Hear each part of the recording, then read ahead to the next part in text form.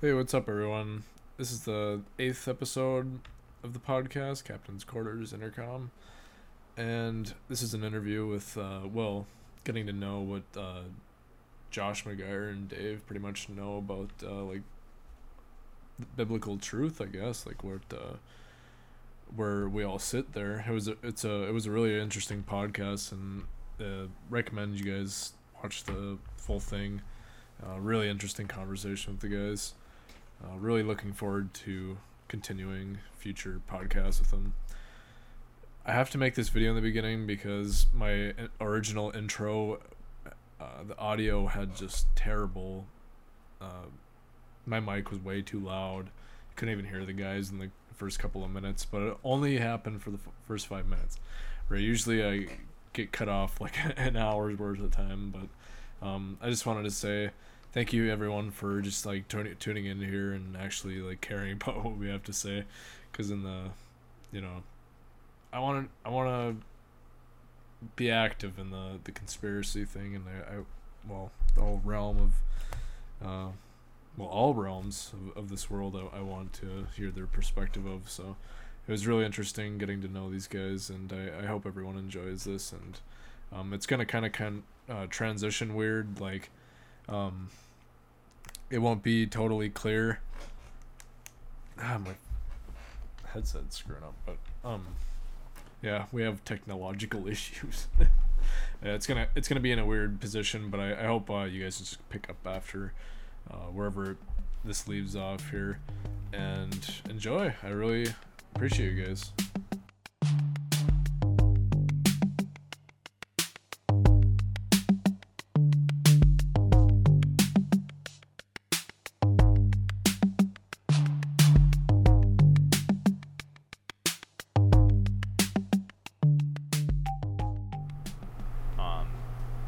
I just remember that vividly as a kid, being taught that you can't, the boats go over the horizon and you can't see them anymore because of the curve of the earth. So that caught my attention first, and actually I couldn't believe it, so I went and bought a P900 and I started doing it myself just to see. And then once I verified that those are real videos, because I couldn't trust anything at this point. I was like, I don't know what to believe. And so that was my first thing, was like verifying that those videos are real. And then I started looking into flat earth stuff. I did come across 200 proofs and all that, but I like, to me, it was, yeah, I started looking at the stars with the P900 and the moon and just everything, and then really getting into, like, once you start asking the questions, it just all unravels. So I don't know what, there was a guy, I think these guys are all shills, by the way, at this point, but there was a guy, what the heck was his name? He was like a rapper or something. He had a bunch of flat earth videos that came across. Oh, I think I might know who you're talking about. Yeah. Yeah. I Something. forgot his name. Reality or something. It's like Truth something. He's got like some name like that. But yeah, he had like a 21 questions thing that. Yeah, I know exactly who you're talking about. I can't remember his name, but I'm sure he talks a lot about like Zionism too, right? Yeah, he's What got, is Zionism? I hear that sometimes. I have no idea what that is. I mean, Josh, if you got a better hand on it, go for it. But. Yeah, I would just take that as the modern conception of establishing a Jewish theocracy in the land of modern day Israel that it is now, and I guess growing it and The growing world, it right? in power. Take over the world with that. Yeah, I guess you could say that like the official definition would be to expand Israel to its historical roots or its promised root, or historical like land or its promised land, or you could take it a step further and say it's about controlling everything, and that's kind of the root of the Jews control everything conspiracy theories is the fact of Zionism, and then that deeper part is people making the argument that Jews either want to control everything or they already do control everything, type of thing. Yeah, I think it feel involves like taking over the world. Like they want their prophesied program to happen without Christ, essentially. Like they bring it forth. They believe they have the right to rule the world, essentially. I do feel like they have like deep. I mean, I've seen so many like symbology. I mean, tie-in with the Masons and just. I mean, the Jewish star itself is like I forget what kind of like it represents. Oh yeah, 666. If you count like the hexagon and shape in the middle as like 6 sides, 6 points, and then if you the points of the star is the third 6. So it's yeah, definitely like all on plain sight. Yeah, and I mean, I even question that. I mean, so obviously, I come at it from like I called myself a nihilistic Gnostic before I realized the Earth was flat and everything, and so I just sort of didn't think you could know any kind of answer. But once I discovered that truth, it's sort of, the idea that everything's random just goes out the window. Like I threw out evolution, I threw out everything involved with an infinite space that's billions and billions, all that. So just settle on a creator. Like there has to be a creator, and it's the only logical explanation in my mind. So I come at it from that standpoint, and coming at it from, I eventually came to be a King James Bible believer,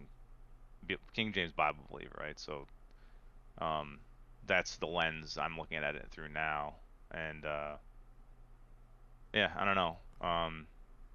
So Zionism, the whole idea of Zionism and all that, it all makes sense, and the lens, through that biblical lens, you can see why the things are happening the way they are.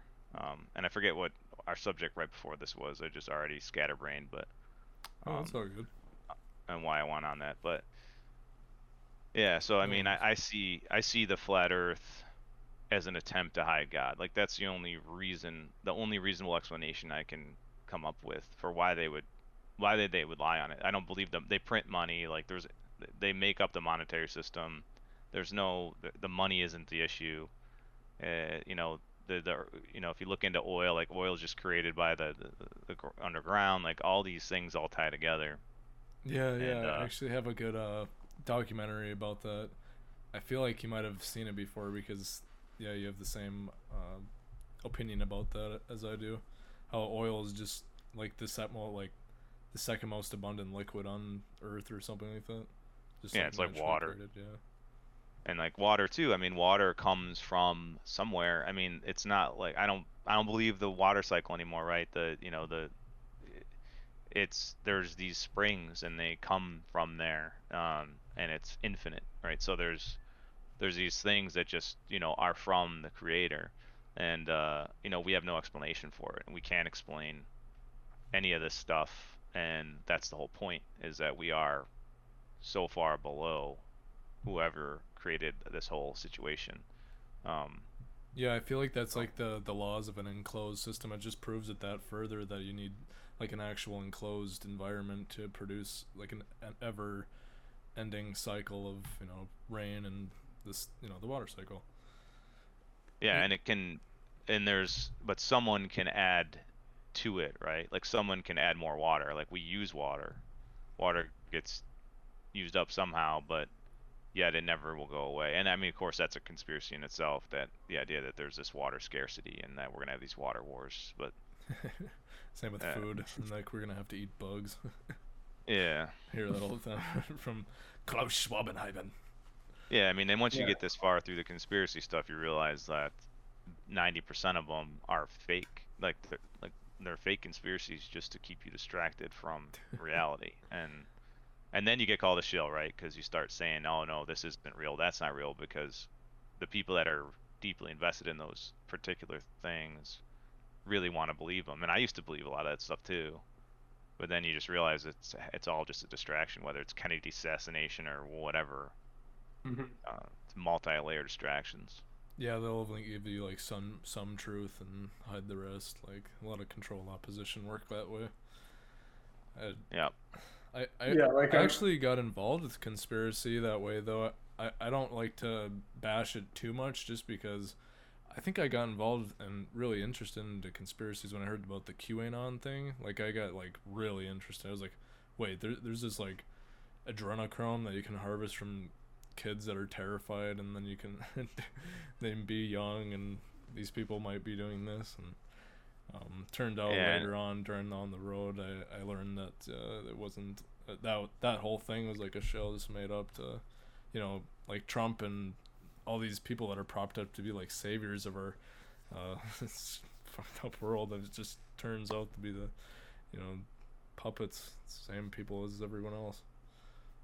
yeah, I was big time Trump train, Same. before I realized the Earth was flat and everything. And it actually took the flat Earth for me to get off that, because he did a big meeting with the ISS, like from the Oval Office, and congratulating them on everything.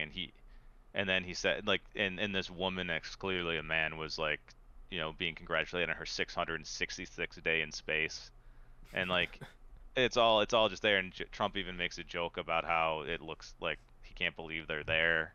And, so it's all, and then I'm just realized he's part of it. Like, he's just another actor on this stage, and it's pretty incredible when you realize that. But Dude, he has so many instances. Like what got me, honestly, I don't know if you guys heard of RV Truth on YouTube.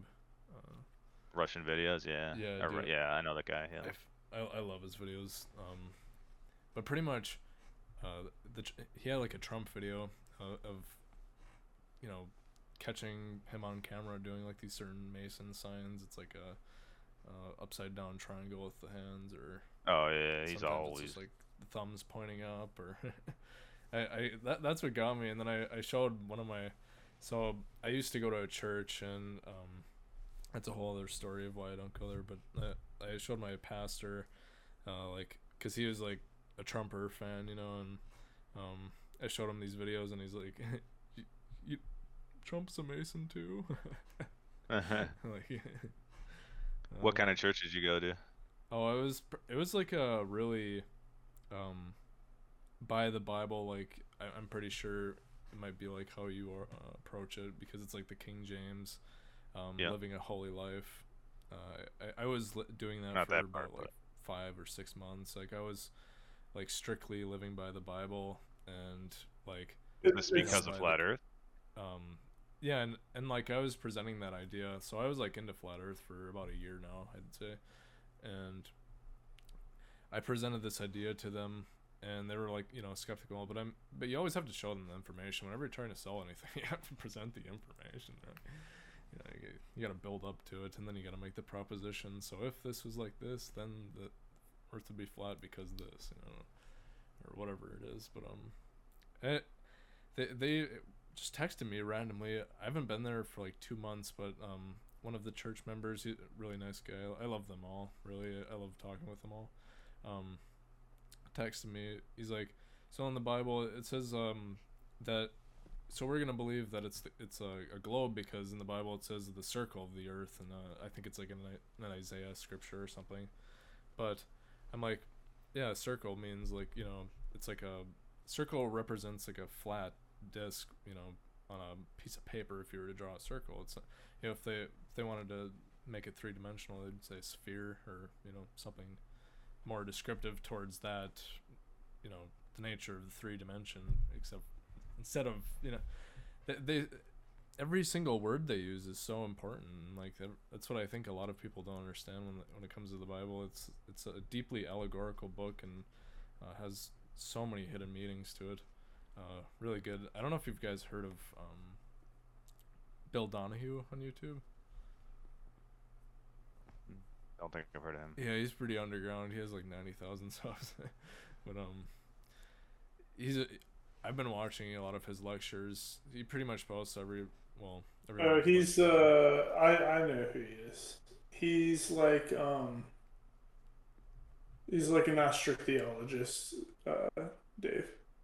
Astrotheologist. Oh. Like, what's that guy's name? Santos or Santos Bonacci. You've heard of him? No, No. no. Yeah, I mean they teach kind of the same thing. They essentially teach that the Bible is a allegory of a new age Oh, gotcha. Yep. type of thing, and they teach, kind of like, I guess, Jesus is the son, like the actual son, and Adam is an atom, Oh, you know, okay.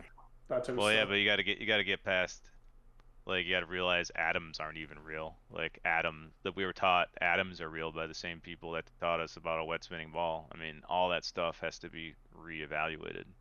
And you get into like atomism being this old philosophical idea that they just rolled into reality with this idea of atoms. But they always have to, the scientific, elite, whatever you want to call them, the religious system that runs the world has to have an explanation for everything. So atoms is one of their. It's also the connection, right? Everything very small is the same as everything very large, so that you can think that there's an entire universe inside your atoms, and then our universe could be just in the atom of something else, right? No, this is really I've never thought of this actually. No, you're right. You're really right about that though. Like they found like everything, even it ties deep like with everything in our society. Like Yeah, it doesn't stop. But the flat Earth is the absolute beginning.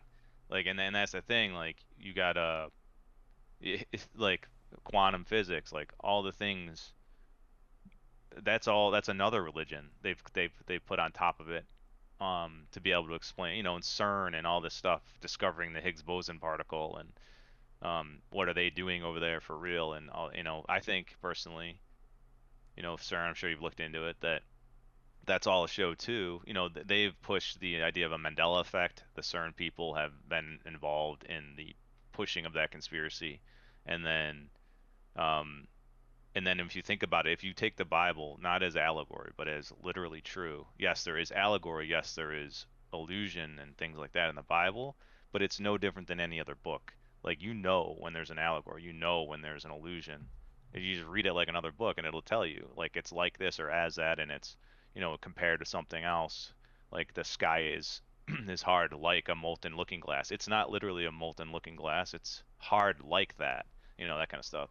And but in the end times, in our future, sometime, maybe in our lifetime, maybe not, like, there's stuff that's going to go down that they're going to have to say something like, yeah, CERN went and ripped a hole in the dimension. That's why you have all these movies about multi dimensions, like Doctor Strange in the multiverse, because they're going to say this tear was made in the dimensional rift, and these creatures are coming out from it, and they're invading our it's another way of the alien invasion. However, it could be the alien invasion, it could be that interdimensional invasion, but those events that happen in prophecy, in the prophetic books, and in Revelation are going to actually happen, and they're going to happen as it says it. Like, there's going to be these locusts flying around with faces of a women and long hair and breastplates, and they're going to be stinging people, and they're going to want to die, and they're not going to be able to, and all that stuff. And you're not going to be able to explain that unless you have everyone thinking about multi dimensions and things like that. yeah, and like Just a lot of people put down the like I, I don't have much against like the mythical creatures and stuff like that. Like our world has definitely been super manipulated to the point where I mean anything could be history. So like I'm not shut down to the idea of anything like mythological or anything like that. Like it went Well, well taking it as reality. I mean not mythological, but yeah, like they're like giants and stuff like that. Like yeah, yeah I feel like there's like that stuff back then. yeah. If you look at in Genesis 6, there's angels that come down and mate with human women, and they create those offspring, which are the giants. Like, and it's commonly called Nephilim, but that's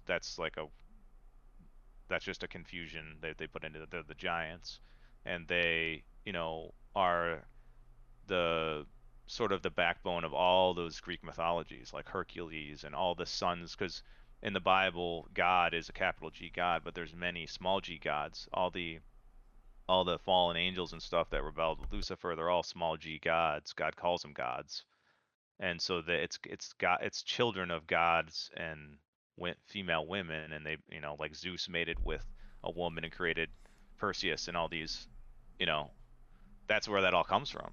And then in Genesis, they also had before Noah's time the corruption of all flesh on the earth. So you can imagine what they're able to do, like centaurs and half men, half horses, satyrs, the goats, and half men, half goats. Who knows what the heck they were able to do? But the idea is that back in the day, it was much more advanced than it is today. Like any kind of advances that we have today, like computers, right? You know how computers keep getting more and more advanced. There's a law that says, I think it's Moore's law, that it's always going to continue until they, but this stuff, I would say we've always had this type of technology. It's been drip released to us over the years, and it's just, because back in the, people early in Genesis were experts in all these different crafts and stuff. So I don't know. I think we've just been drip fed this stuff, to make it seem like we're making these great advancements, but it's how they get away with a lot of their nonsense. Is that, like, if you realize they had CGI better than we can see today, like 70 years ago, you could see how people could be tricked into stuff. Even if 70 years ago they didn't really have TV, I guess, but that's the idea, though. Like, the ability to make the TV existed before the TV came out. Dude, it's crazy to speculate when was the origin of the Masons? Do these go like way back to, so like if there was this really great civilization back then, it built all these wonderful buildings and stuff. I wonder if they were like an existing culture for a long time in that civilization. Well, they themselves claim that it was King Solomon. They like highly revere him, his pillars, Boaz and Jachin, and it's all heavily involved in all of their stuff. They got the two pillars in their imagery, and he's the one. Well, if you follow King Solomon in the Bible, right, he was greatly blessed by God, the son of David, king, ruled over the greatest, most prosperous time of Israel's reign, and then by the end of his reign, he fell into all sorts of like witchcraft and imagine a man that knew everything, like knew all the secret things of the occult, like how to do necromancy and summon the dead, right? How to do all the spells and things that the elite know about today. It all came from his wisdom. Like he knew everything. He knew the earth was flat. He knew, how the stars, aligned with things and all that. So I think they think he was the first Mason. Like they would claim he's the first Mason, and then go from there. But his fall was sort of like when he got into witchcraft. He had like 1,000 concubines. Got him worshiping other gods, small g gods, like those fallen I angels. don't know what concubines is. Like just a king. Like slave wives, essentially. Yeah, a wife. Like a not a wife, but like a slave whore. Okay. Yes. Like your women slaves that you have kids with, essentially. Okay. Yeah, he had more women than Jerry Seinfeld has cars. He had all these women that he was and they would all get him into all these different things. But yeah, there's lore about his ring and Solomon and that he was seeking the Philosopher's Stone and all this stuff, and and Masonry is heavily involved with alchemy and that whole quest for the Philosopher's Stone, which is also why I don't know if you've seen it, looked into the transgender stuff, but like it's why they're trying to unite the genders into one, like a single androgynous human, because that's the whole goal of alchemy and the Philosopher's Stone and stuff like that. It's like trying to get back to Adam before Eve came out of him. That's their thought, is they want, and that will achieve immortality, because Adam was immortal. He was made a living soul before the fall. So it's it gets into some craziness. Oh, so I was in the flat Earth before Christianity. Okay, so same as me then. It was just you came to the same conclusion that there must be a God then. Yeah, it kind of feels like right now I'm honestly like I'm still kind of like figuring things out. I think that's with everything, but with everyone, I mean, but I feel like so a while back I saw my pastor and so Bridgman's is the restaurant I work in, and I used to work in, and I saw him when I was busing tables, and we had a talk, because I'm interested in like revelations and stuff like that. So we're talking about that for like probably like a half hour of my time, but he invited me to the church, and pretty much ever since, well, the thing that really grabbed my attention was when he said that there isn't any like religions mentioned in the Bible. Like there's not like Protestantism, Catholicism, Lutheran, like nothing is ever mentioned in it. And like I was just like, oh, I guess I never thought about that, because I was raised in like a Lutheran system in there, and I never really understood like what it meant to be a like reborn Christian, but I went through that process, and what every Christian would do, for forsaking life of sin, and you know. So yeah, that's a big misconception. So I'll just put this out there that 99% of churches that say they're Christian are some sort of false version of Christianity. And so just because someone says they're Christian, like, first, it sounds like he's got the right Bible, the King James, right? The King James Bible. Yeah, so this pastor, he's really like on the same grounds with you. I think you guys would agree on a lot of like everything everything he has opinion about is based on the Bible. Like anything. So yeah, the thing is though, like the Bible, like you can take the Bible and pretty much prove anything. Like you can take verses out of different eras and say, okay, this says this, and so I don't know if you've noticed, if you've read it, but the apparent contradictions, like I think Josh mentioned to you the idea of dispensations and stuff, but yeah, like if you take everything literally, you can get contradictions and stuff like that, but if you take it for that deeper allegorical meaning, you can get it never does. And that's kind of like what keeps me in the middle. Like I'm not saying like God doesn't exist, but like on the other end, I'm like, it just kind of seems too true of a reality that we thrive in, and we're just like so perfectly living in this established world. It's just like too, I don't know, it just seems too real to be a simulation. Yeah, I mean, you're hitting on what Apostle Paul says. Yeah, that's what I was thinking about in Romans.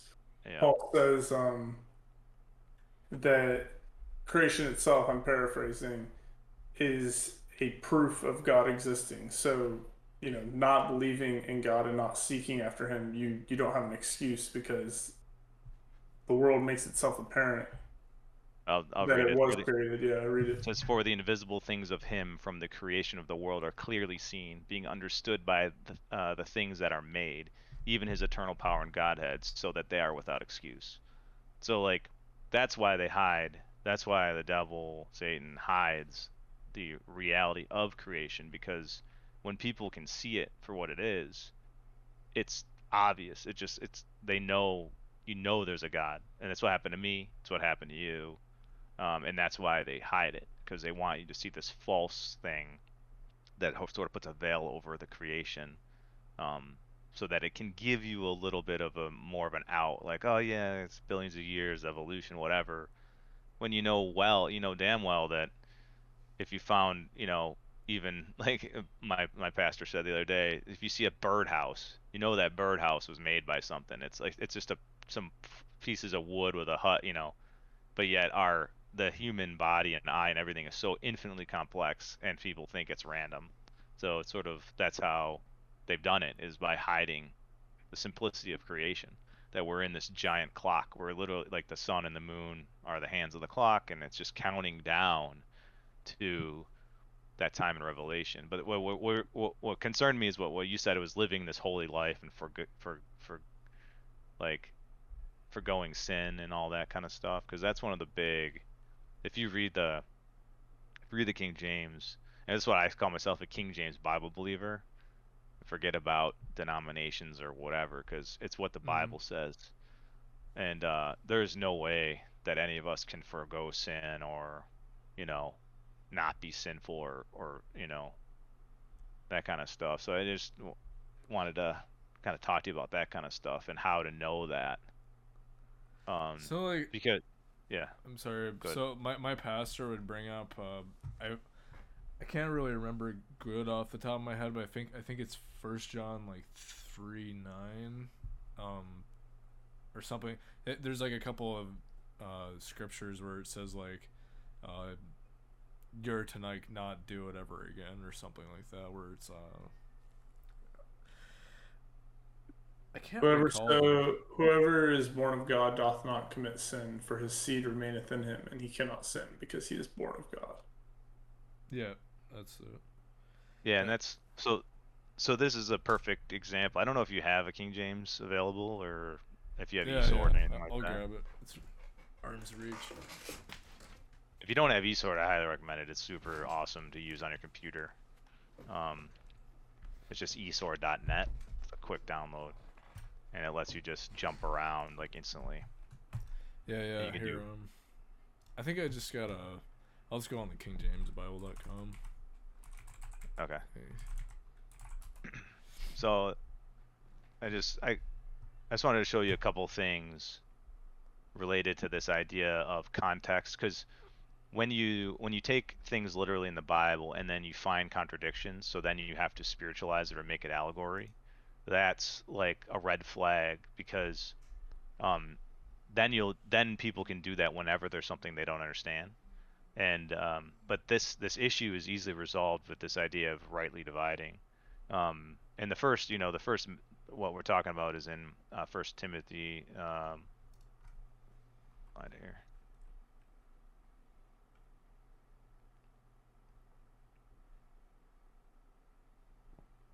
2 Timothy 2:15, right? It says, "Show thyself,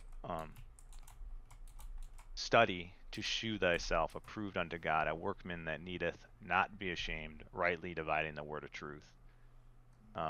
So the word of truth is the word of God, is the Bible, Scripture, whatever you want to call it.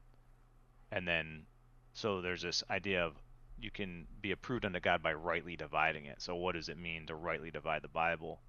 And the idea is, it's very simple. If you just look at James, right? Look at James 1. James 1:1. Okay. So James 1:1 says, "James, a servant of God and of the Lord Jesus Christ, to the 12 tribes which are scattered abroad, greetings." Who is the book of James written to? I have no idea. So just read it. Read James 1:1 again. James, servant of God and Lord Jesus Christ, to the... Oh, okay, yeah, 12 tribes, which are scattered. So, yeah. So that's to the 12 tribes of Israel. Like this is not, so the idea is that the whole Bible isn't about us. Like the Bible spans from the beginning all the way to the end. You got Adam to Revelation, creation to Revelation, and new heaven and new earth and eternity. And there's different parts of the Bible that are written to different groups of people, and there's parts of the Bible that are written to people in the future, which is this James 1:1. James is written to Israel when they're scattered in the future, because the Bible it goes beyond our lifetime, right? So just like if you go in the back and you start reading the law of Moses, Moses was given this law for Israel to live under, and he's got all these rules and law in Leviticus, Deuteronomy, but that was for Israel under that old program, right? And most churches nowadays kind of understand that, because they know it's ridiculous to try to live under the law. There are some people that try to do it, but if you were to think that the whole Bible is written to you, you read the law, which I did this too. I made this mistake. You start to think, oh man, I gotta start doing this stuff, and it's just not the case, because once you get through it, you realize that the Apostle Paul, was given a new revelation by Christ after he rose. So Christ died on the cross, and he rose again, and then he came to Paul, and he gave Paul some specific information about a dispensation of grace that we're in today. And so our part of the Bible that's written to us is Romans through Philemon, which is Paul's epistles. And he's the apostle to the Gentiles, which we are. We're not Israel, we're the Gentiles. And he tells us how to get saved today, what the gospel is and all that stuff. And you can prove, like, for instance, a lot of people think, in the gospels, Matthew, Mark, Luke, and John, that they were preaching the same gospel that we were today, that people are today. But the gospel today is simply that Christ died for our sins. He was buried and rose again. He paid the payment that we owe, and there's nothing that we can do. Like, we can't add anything to that payment, and we can't. And all we have to do is believe that he did it, that he was sufficient, and his blood was a sufficient payment, and then that's it. It's over.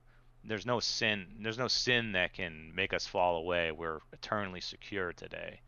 But when you get into these future Israel epistles, which is like, once you get into Hebrews to Revelation, that's not written to us anymore, and you'll start getting into this issue of being able to lose your salvation and falling away, and if you've tasted of the truth and you turn away from it, there's no more sacrifice for sin. All these things that are written to future Israel. So that's the idea of right division, is that that there's no tree that you don't have to eat, that you can't eat the apple from. Everyone knows that. Everyone rightly divides Adam and his dispensation away, but they fail to do it for the rest of the Bible.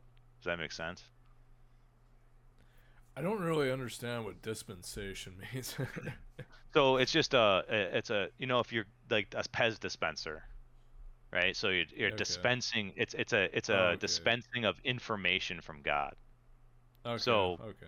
So, and I say, a lot of people think of it as like a time period, but it's really it's when more information is given by God. So Jesus was God in the flesh, right, walking in the earth, and he was a minister to Israel. If you look at let's see if I can find the verse. It's in Romans. Um, yeah, Romans 15:8. It says, "Now I say that Jesus Christ was a minister of the circumcision for the truth of God, to confirm the promises made unto the fathers."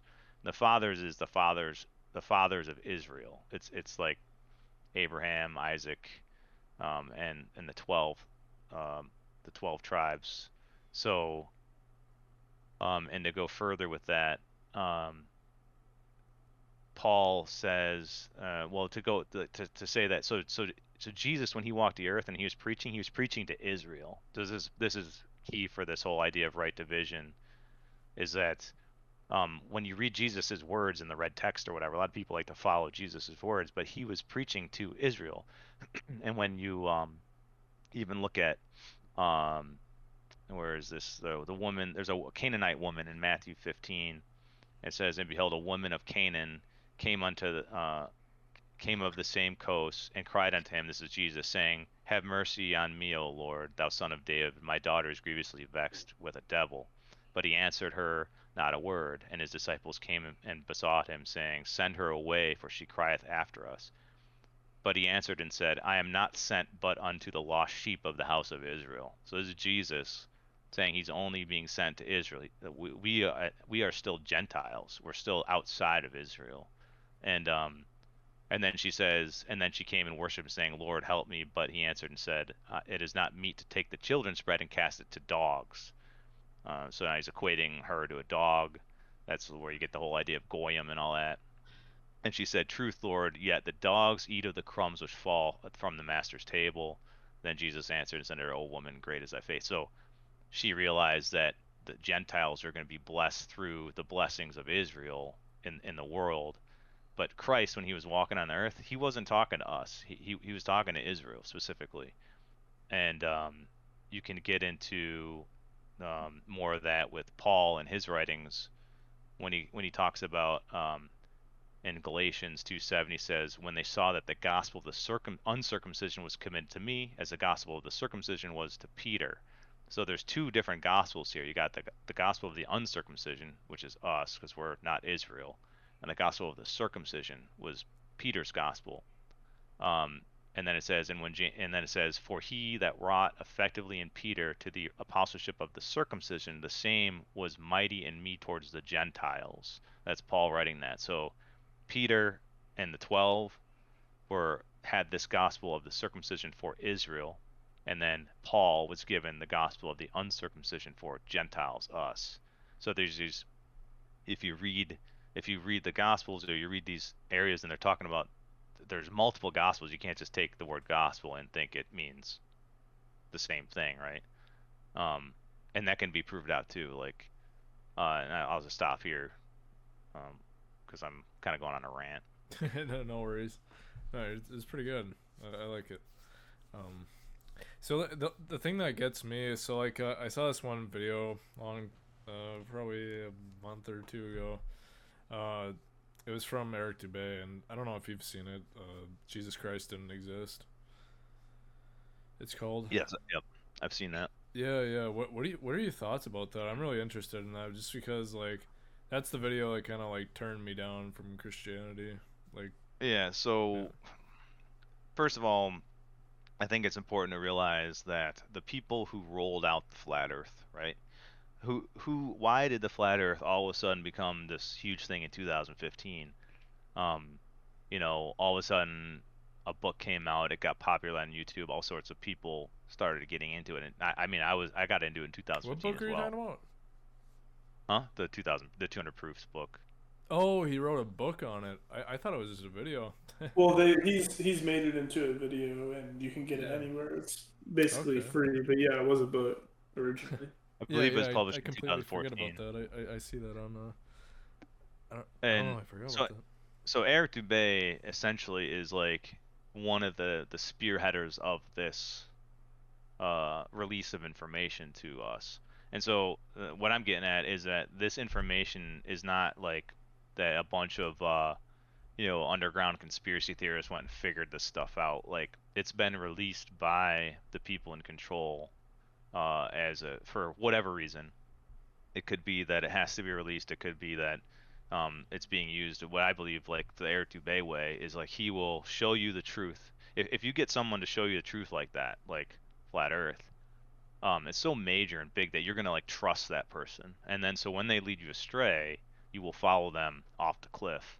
And that's what I believe Eric Dubay is doing with that specific video of Christ, and also with his yogi stuff. Like, he's big into meditation and bringing people into this new age idea of like, we are all a piece of God, or God got bored and shattered himself into a billion pieces, and we're all these little shards of God trying to find himself again.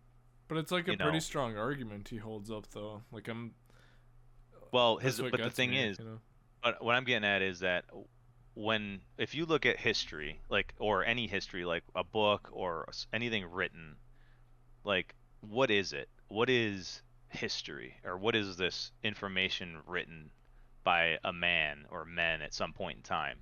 Yeah. Because if you look at the history of 9/11, what do you get if you look in the history books? Well, yeah, the official narrative. Right. So it's all history is, or all the books that we have is the history of the narrative, or the history of the script as it's written. My question is, so that right away I just throw out all history. Like, I don't even care about what someone found in a book somewhere, because all that is to me, if someone in 500 years dings up a book about 9/11, it's going to say that some terrorists with box cutters, flew planes, So why would I rely on historical book 500 years ago? Because why isn't it the same narrative or play being played out? So we got to be able to prove that they didn't start, like, this false reality didn't start until a certain date or something, which I haven't been able to do. And so I don't trust any of that kind of stuff. I just look at the whole idea of, like, why are they hiding this? And then, for instance, once you realize that space is fake and all that, and you see all Star Trek, Star Wars, all these things, like, I used to I still like it. I mean, it's just my childhood. It's full of it. All the entertainment, you realize that you're like, wow, all, like, Star Trek and Star Wars, these things I love, are just super good indoctrination. It's like the best. It's like, man, we love our indoctrination. Yeah, they love to get you attached to the whole idea of being in this floaty space where you get to go to different planets and travel. And I think it's just like trying to tie us closer into transhumanism, like being accepting like a machine in our body sort of, Yeah. like it's, you know, built off of the idea that we're just like nothing floating on a ball in the middle of space, and there's other life forms out there. It breeds nihilism. It breeds what I used to be. I was an agnostic nihilist. I just thought nothing really mattered. Whatever. Maybe we're all made of star stuff, and we're all gonna go back to the stars when we die. Whatever, and we'll be energy because you can't law of conservation of energy. You can't destroy energy. Our consciousness is energy, and so I sort of fell into that for a little bit. But my question is, once you realize that all entertainment and TV is programming, they call it programming, it's indoctrination. Yeah. Why is it that every TV show, every movie, everything that I see all the time, every person that I know who's part of like the program, they use the name Jesus Christ as a slur, as a explanation, as why that name? Like why is his name in entertainment? And then that's why we do it. That's why humans, like I used to use it, or I still sometimes do, or my neighbors will say his name as an explanation or a slur or whatever. And it's Yeah. because it's in movies, it's in TV, it's in television, it's all over the place. Oh, really? Like if I were to, like like Jesus Christ, like that's like that Right. saying isn't a. Oh, I did not know that. That's Pay, crazy. like I would love an pay example attention of next that. time you. Oh, like, man, I mean, just next time you watch anything, just pay attention and it'll start popping out. But like it's Yeah. yeah, that way of saying Jesus Christ like that is everywhere. And so to me, that's part of the program. Like for whatever reason, they're indoctrinating humanity to use that name in that way. And so that's just I call it tracing the maze backwards. Is how I came to all this. Is that you look at you know what's evil, you know what the enemy is, you know that like there's these liars and they're trying to deceive us, and for whatever reason they're trying to hide God. So why would they try to hide God? And then you see this Jesus Christ being said like that as a slur, and then it sort of pointed me towards Jesus Christ to look into him a little bit. And the Catholic Church is evil. There's these things out there that Yeah. you got the Catholic Church that represents Christianity. In movies, every movie and TV show, it's hardly ever like a Baptist. It's like a Catholic priest or whatever that they Yeah. show as Christianity. And then they put out in the news all the pedophile stuff. So they immediately get people connected between Christianity and pedophiles, and they make these. So this is your straw man creating this false idea of what Christianity is in people's heads. And this is all done through entertainment as well. And the news, because we know the news media is also part of the indoctrination program. It's not telling us the truth. So all this stuff about Catholic priests and touching and all that, maybe that's happening, but the reason it's being thrown out into the news and made public is to create that negative light on what people think Christianity is. So what And do I you? mean, it worked. I Yeah. really want to know what do you think Christianity is like? Or are you in like a denomination? Because I think you said you're non-denominational. Yeah, no, I consider myself a King James Bible believer, so I believe the King James Bible is literally the Word of God preserved for us today. Like God wrote a book and he preserved it for us in the King James Bible in the language of the end times. Like English, yeah, before the Tower of Babel in the Bible, everyone spoke one language. They tried to build a tower up to the firmament, probably to invade heaven. Who knows what they were trying to do? And God came down and confounded their language, created all the languages, and then ever since then they've been talking in symbols, right? That's why you have all these symbols, because all these confounded languages started communicating in symbols, and we have this occult secret societies that are working together through these symbols until today, where we have English, which is the final language of the end times. It's going to be the one world language that's going to bring this whole thing forward. That's what the Bible's written in the King James. It's the preserved word today. That's what I believe. That it's perfect. There's no errors. There's nothing. So that's where I come from, and so there's no denomination. I believe the Earth is flat. I believe it's described in the Bible perfectly. I believe I won't say flat. It's whatever it is. It's biblical creation. It was created the way it's described. It's all the attributes of it. It has pillars. It's unmovable unless God moves it with like an earthquake, um, things like that. So that's how I come at it, and I just read the Bible for myself. And what I've done is, as I've read the Bible, I've tried to find you come up with doctrine, right? These things, like I found the contradictions. Like I was listening to Baptist preachers, and they didn't know about the two different gospels, the circumcision versus uncircumcision. So they're trying to work out these conflicting passages by spiritualizing it or whatever. When they just, so I just found people that, okay, these people see what I see, until I finally got to a guy who's this, I consider him my pastor. His name's Paul Lucas, and he actually is a pastor of, if the letters on the church are Baptist, but he's not a Baptist. He just has that name on the church because he hasn't changed the name. He's just a Bible believer. He reads the Bible, he studies it, and he just teaches what it says. In And context. that includes, yeah, rightly dividing. Yeah, you got to rightly divide. If you don't rightly divide, it's over. I mean, you're Which, gonna get. which we probably should probably mention the mystery versus the prophecy. Yeah. So Yep. I guess I'll explain a little bit about that. Is that when Jesus died and he was crucified and resurrected, the Jews that were following him, Peter and the other apostles, they were expecting for Jesus to come back and that kingdom to be established. So they came to the Jews and said, "Hey, look, you killed your Messiah. You need to repent. You need to repent and be baptized," and a lot of things that people teach in this day, what they taught in early Acts, is different than what Paul teaches. And that's kind of where a lot of denominations don't understand rightly dividing. And that's where the mystery comes into play, which is Paul, who was the biggest persecutor of Jesus and of the Jews who were following him. He was given grace by Jesus who appeared to him, and that was basically what he describes as abounding grace, right, Dave?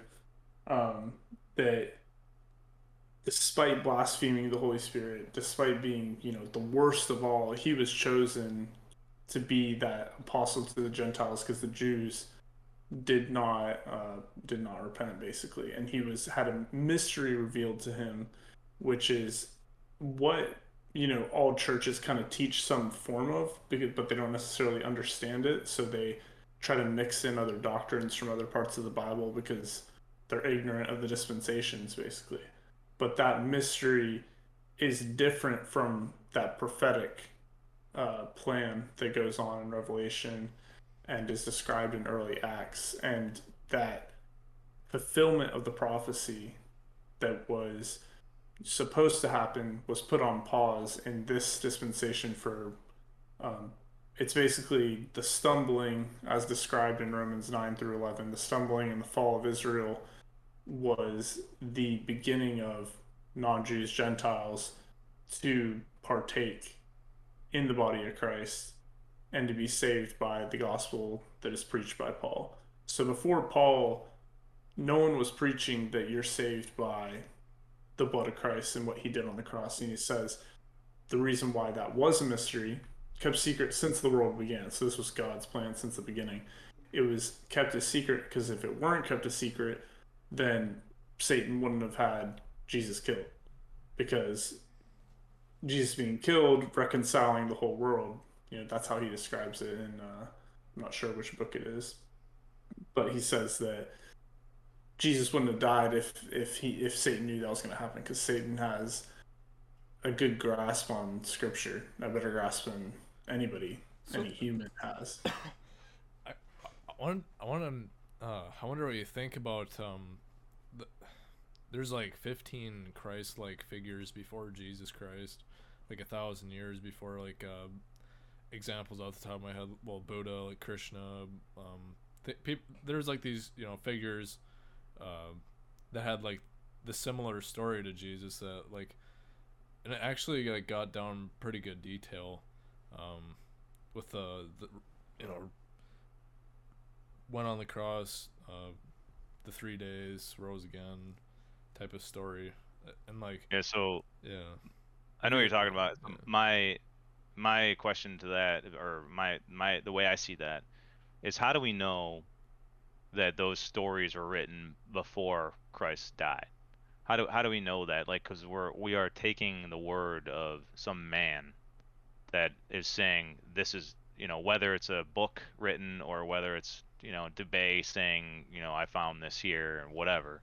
No, no, you're really right because I thought about that. Like, I'm like, because I was having a really hard time dealing with this because I was, strict Christian, and now I'm getting this information. I'm like, shit. I'll give you a good example. The Book of Enoch. It's really popular in flat earth circles. I was big into it until I realized what it was, and because it's hard to give this up, right? So Enoch is a really cool book about the giants and about the workings of the earth and about the fallen angels, like all this stuff that's like the cool, really fun stuff to read about in the Bible.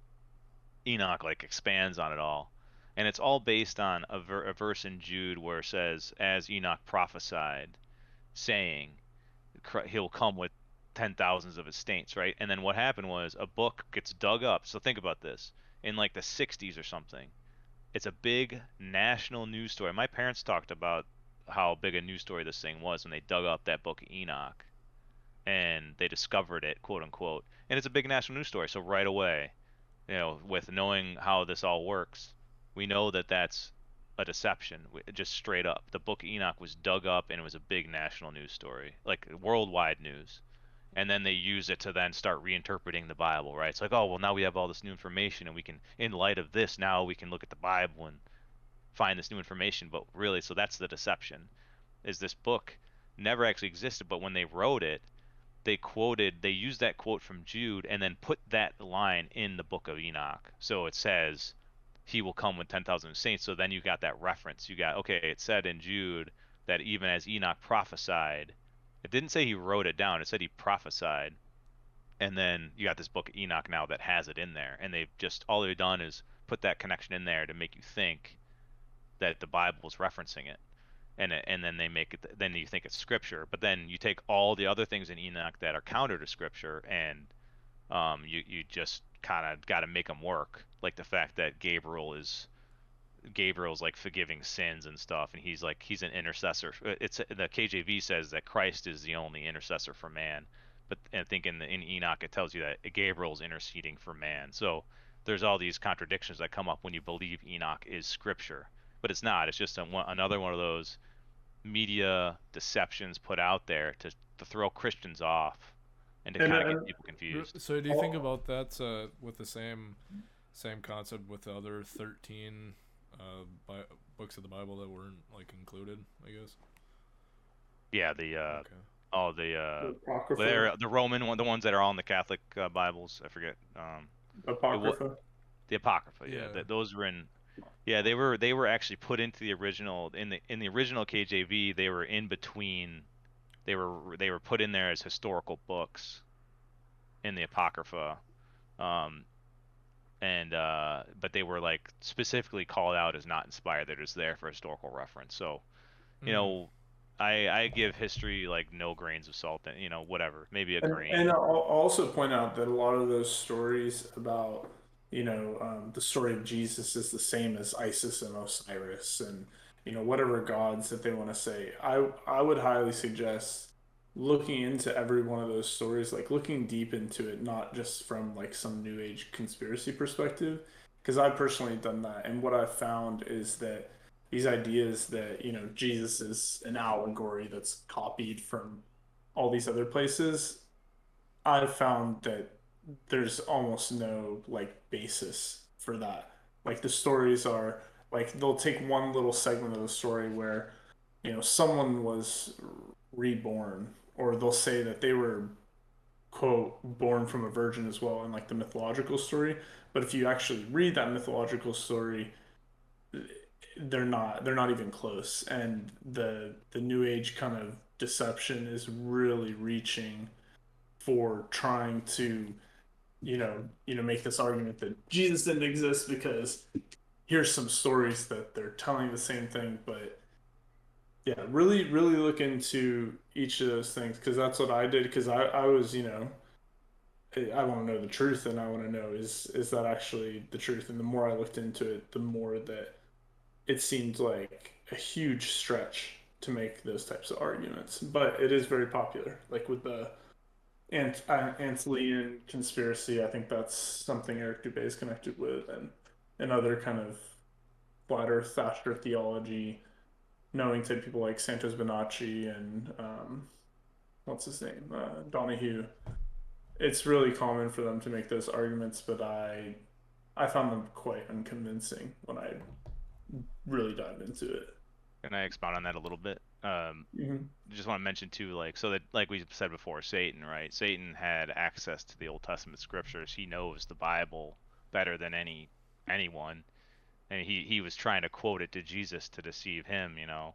Um, and he so he knew through prophecy that there was going to be the Messiah born of a virgin. I mean, that was written way before Jesus was born, through prophecy. Also, the fact that he was going to die, that was written, and he was going to resurrect. So none of that stuff is part of this mystery that was hidden from Satan. He knew all that stuff, but he didn't know the reason.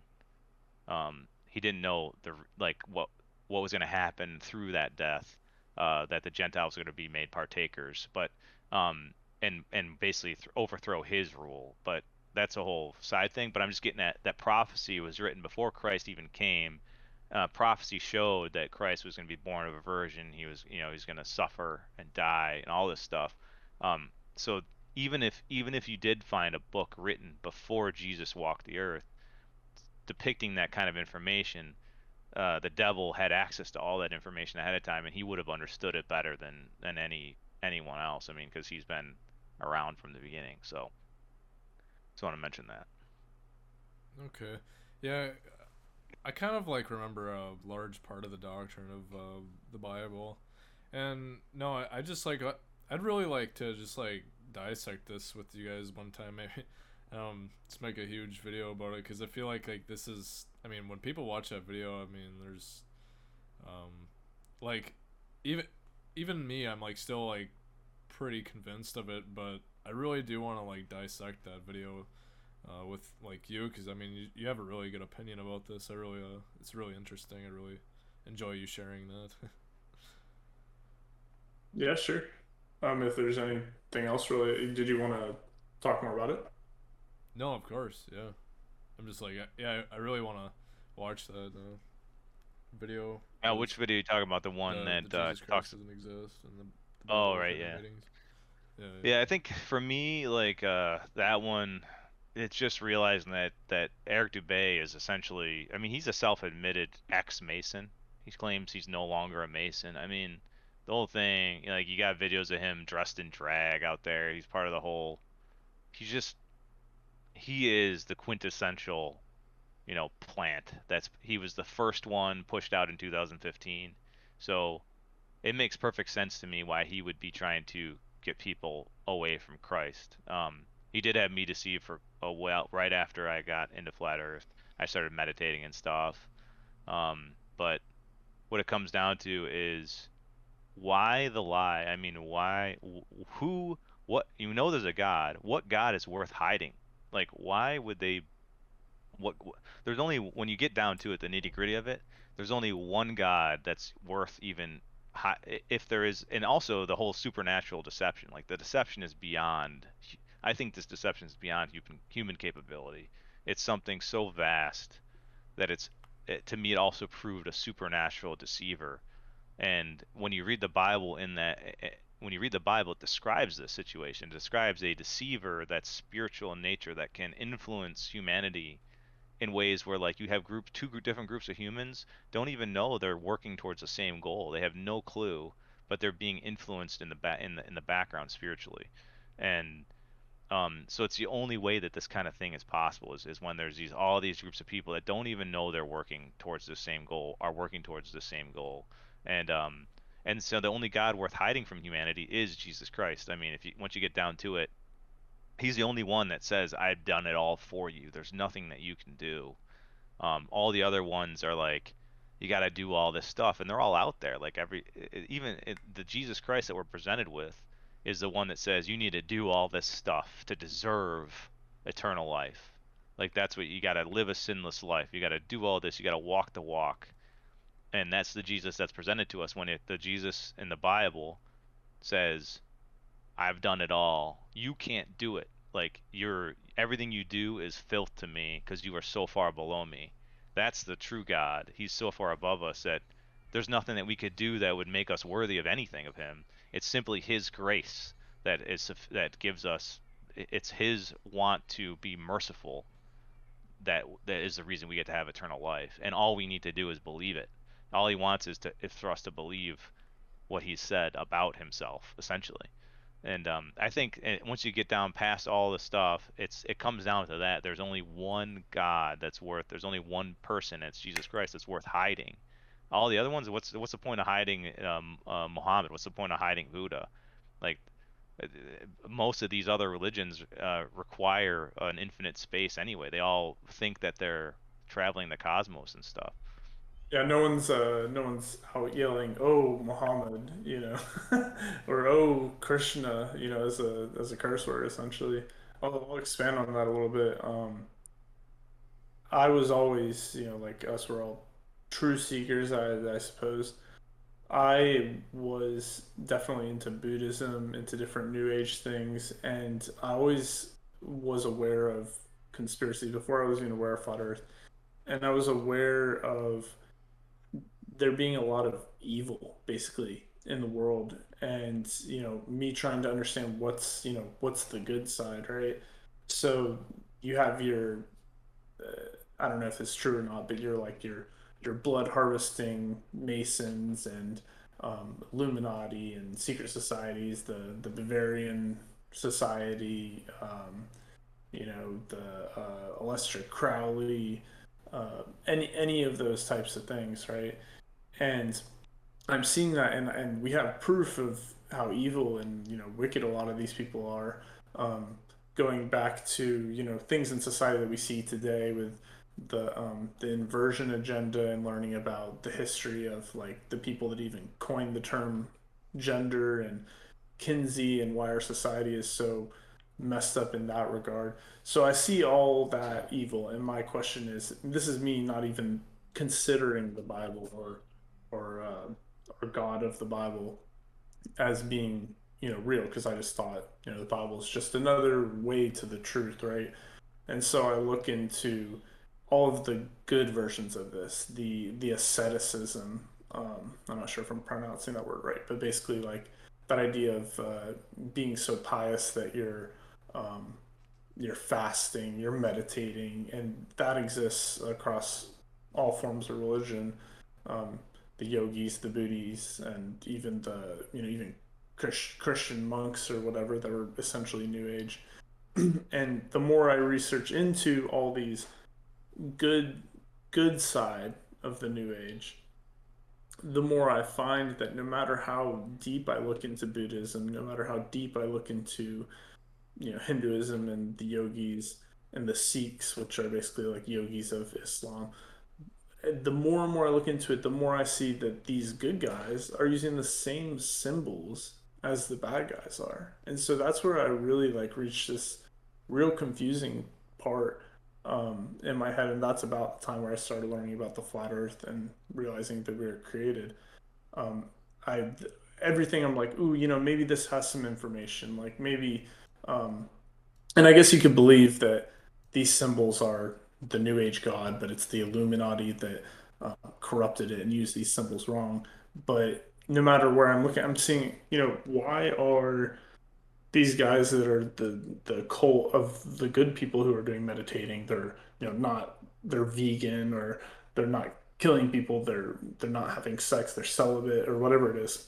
All these people are using the exact same symbols and the exact same terminology as the Luciferians are. And so that's where I really came to the understanding, the way I view it, is that these are both sides of Lucifer's coin. He comes as an angel of light, so he's going to present to you his good side, which is, you know, you've seen or might know of somebody that goes to festivals and they take shrooms and LSD and they talk about how God is love and we're all just love and all this stuff. And just seeing how those things truly merge, that bad and that good, that they really are connected to that same thing.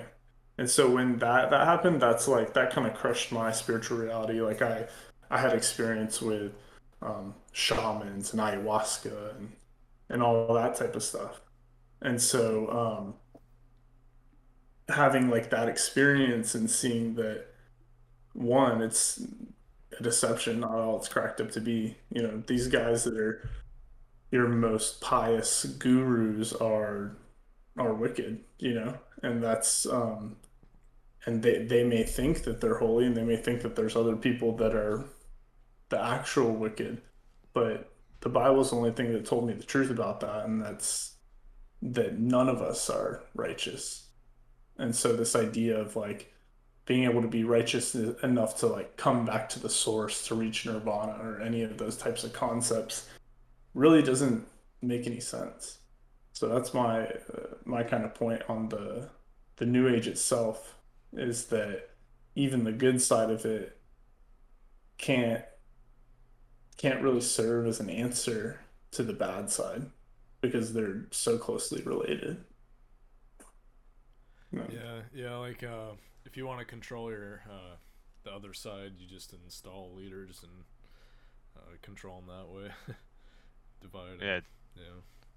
exactly. It's that whole Hegelian dialectic. You control both sides. So Satan has both the yin and the yang. He has the light and the dark, and he's gonna come in the end times when he comes incarnated, like he's gonna come as the Antichrist.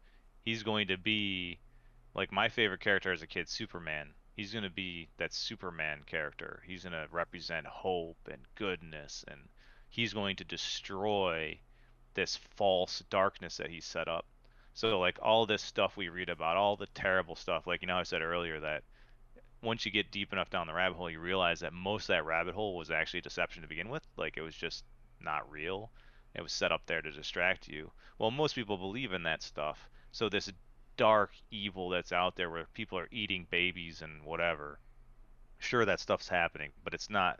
I don't believe that it's the extent that we're presented, or like this AI that they're going to create that's going to take over the world.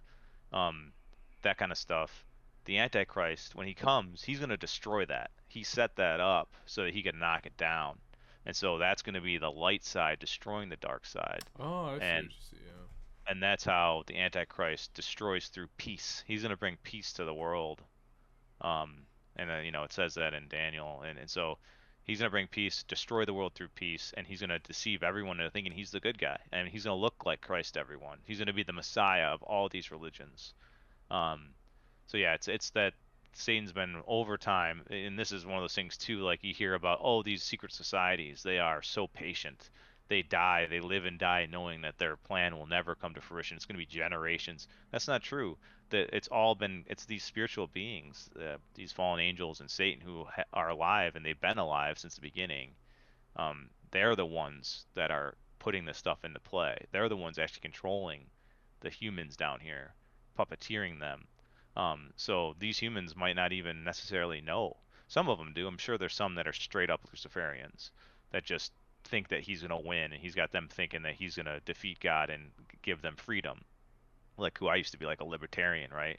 If you're a libertarian politically, and then I come to you and I'm like, hey, the truth is that God is a king, and he's going to rule for eternity as a king, and you're in his kingdom. Like the libertarian doesn't want to be under a king. So that's when you realize that even that type of a mentality is from the devil. Like that whole idea that I can't have someone ruling over me. When God is a king of kings, like he's a benevolent dictator, um, which happens to be if you break it all down, it's the best situation. A dictator who is completely benevolent and can't even tell a lie, like physically can't even do it. I mean, that is the best case scenario. But you know, it is what it is. So people don't want to be under authority, essentially. Yeah, I get that. And like people don't like the inconveniences of trying to live a holy life and stuff like that. That I guess like isn't a problem for me. I I just have like a problem with the lack of evidence over Jesus. I don't outside of the Bible. There's not really like any. People claiming like there's like Josephus, but I mean it kind of goes to the point like, do you trust the historians? Well, I mean Well, that's exactly. yeah, that's. Do you expect any historian, in that day to write about how God is the true king and that everyone is basically saved? That's only going to be recorded in the Bible. And the reality is that the the proof of Jesus in the witnesses and what occurred after all that, and the um, the history that we have in the Bible, and you know probably thousands, hundreds of thousands of manuscripts that come to the Bible that we have now. We have far more proof of Jesus's existence through that than we do of like Alexander the Great even being like a real person. But we just accept him as being real. But I mean that's what I believe in, and knowing that God is real because of the flat Earth is a great segue there into understanding that if God is real, now that we know He's real, how would He communicate to us? Like how do we get to know Him? And to me, that answer obviously isn't you know going to raves and taking drugs and having orgies and saying we're all love. And I would certainly, if you want to talk to us about this part, I living a holy life is not a prerequisite for being Christian or even being saved.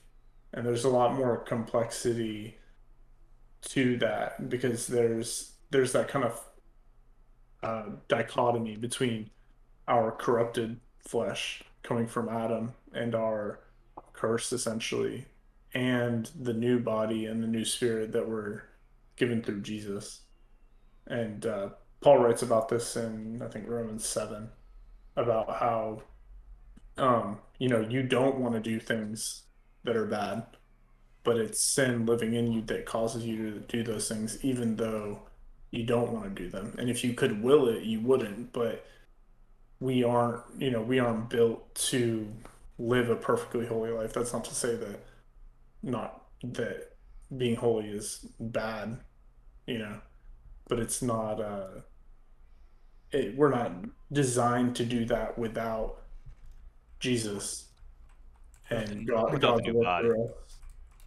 See, like, if I went back to my church, my pastor would argue this with Romans 6, and like, I'm not sure if you're so familiar with that, but it's pretty much the entire chapter is just saying like we're not to live in sin after we're saved, type of thing.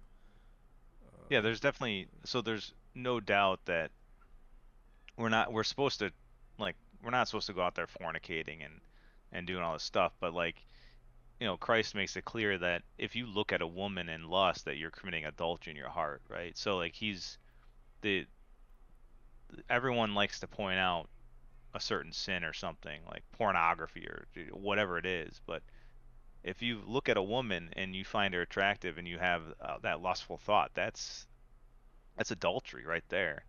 So there's things that are just in us, thoughts that we have, just our daily thoughts that go through our head that are sin, and we can't possibly stop it. It's sin. It's literally sin in us that's doing all this. Our bodies are corrupt, like we're this rotting flesh sack, and we're gonna get once you're in Christ, you get a new body, but we don't have that body yet. Once you get the new body, then sin's gonna be done, but not until then. And there's evidence for that, like in Corinthians. Like, yeah, we're not supposed to live these sinful lives. Like, we're supposed to try to like bring our thoughts to the captivity of Christ. But there was a guy, a saved Corinthian in the Corinthian church, who was having sex with his father's or his father's wife, you know, and Paul writes about what to do to, try to bring him back into the fold, and then eventually he does come back, and they comfort him, and but the whole one of the big doctrines that you got to get is once saved, always saved, right? Like if you get saved, if you believe the gospel, if you believe that Christ Jesus died for your sins and that he paid the price fully, and there's nothing that you can do to make you deserve um, salvation. There's also nothing that can happen to take you out of Christ. You can't then fall and end up in hell. It's impossible.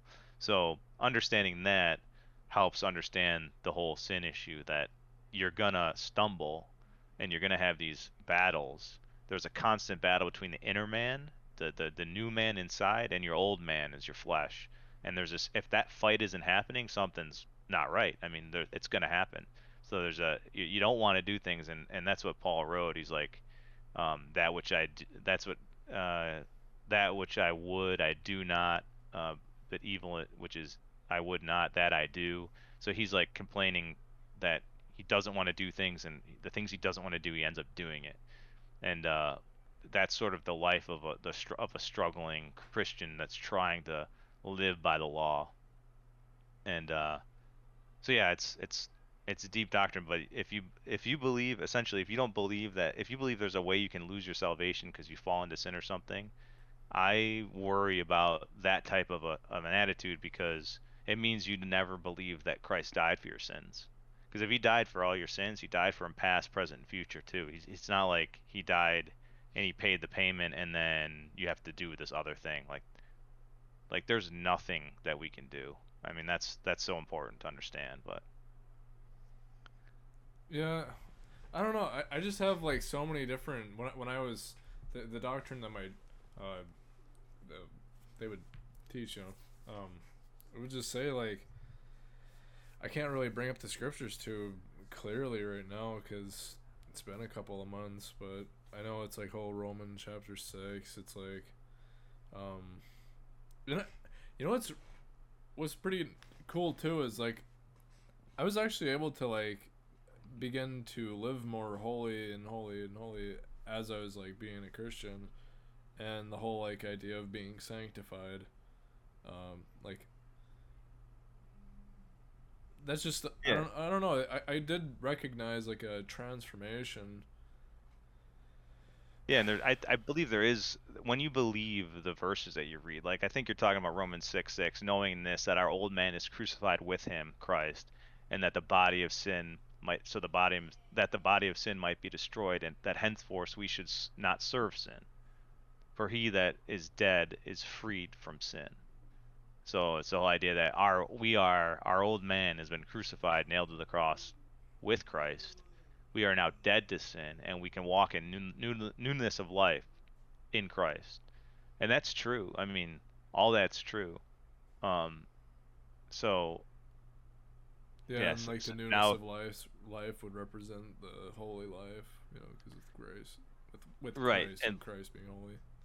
and that's true, and that's all good and great. But the whole idea is that just because that's true, it doesn't mean that you're required to do that to be saved, right? That's true, but that's true for somebody who is saved. Romans 6 is after you're saved. So when you're reading Romans 6, it's to a saved individual. They went through Romans 1 through 5. Romans 1 through 5, condemns us and tells us how to get saved. And then Romans 6 is now that we are saved, these are the truths, and you can believe this stuff. And a lot of people struggle with it. Like they might not believe that they're dead to sin. They might still think that sin is working in their lives, and therefore it'll still take over and still cause them to do sin. Until you get your mind to believe that you are dead to sin, you're still going to suffer. You're going to suffer through it. So the key is understanding that that stuff is already a saved believer there. And uh, I'm sorry, my kid's yelling at 1 second. No worries.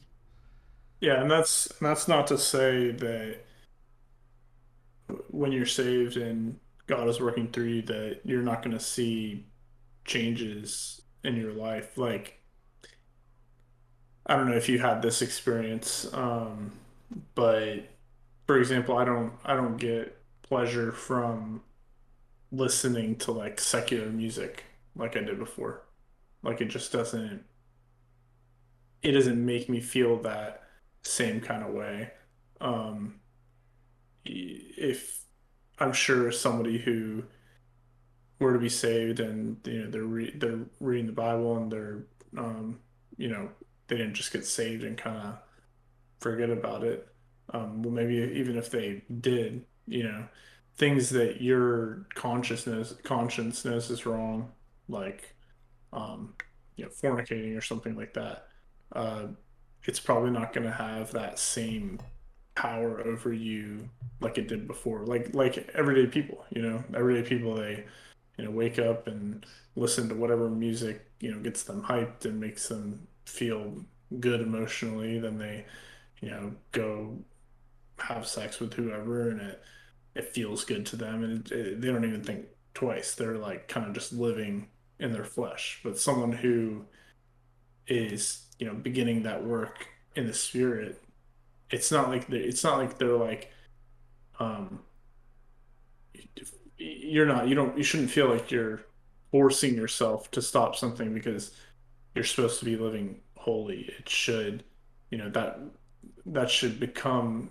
manifest through that working internally, and that kind of being more congruent with how you are I internally. And yeah, I like what they would teach was that you can't, you're not going to be like perfect off the bat, but like what you, everything that you do commit and considered sin is like you can well, having that godly sorrow attachment, like um it kind of makes a little more sense to me, because it's like if you disobeyed like a rule of your own house, let's say like your own dad, it's not like they're just gonna like completely abandon you, but they're um, he's gonna punish you. But the punishment for us spiritually is like the guilt feeling. So then we just having that attachment, I guess, it's kind of like, I don't know. well, when you believe the scriptures and what God has done for you through Christ, basically taking away your past, present, and future sin, your mental is just going to be different. Your parents ask you to do something that you don't want to do. Um, you're way less likely to think twice, knowing that the scriptures that saved you are the scriptures that say you shouldn't be disobedient to your parents. I mean, it's not a salvational thing. Like, it's not like being disobedient to your parents or fornicating or committing any sin. If you're saved and you kill somebody, you're still saved. But that, I mean, that's something that messes with people's head, because a lot of people, think, and this is a lot of people that are Christians, they think, I may sin, but I don't sin as bad as the guy who does this. So like maybe I lied. Everyone lies probably every day, at least once. Maybe I lied, but my sin is not as bad as the guy who steals. And the guy's like, oh yeah, maybe I stole this, but my sin is not as bad as the guy who killed somebody. And that guy's like, oh, I may have killed somebody, but my sin's not as bad as the person who, killed more people, or my sin's not as bad as a child predator or something like that.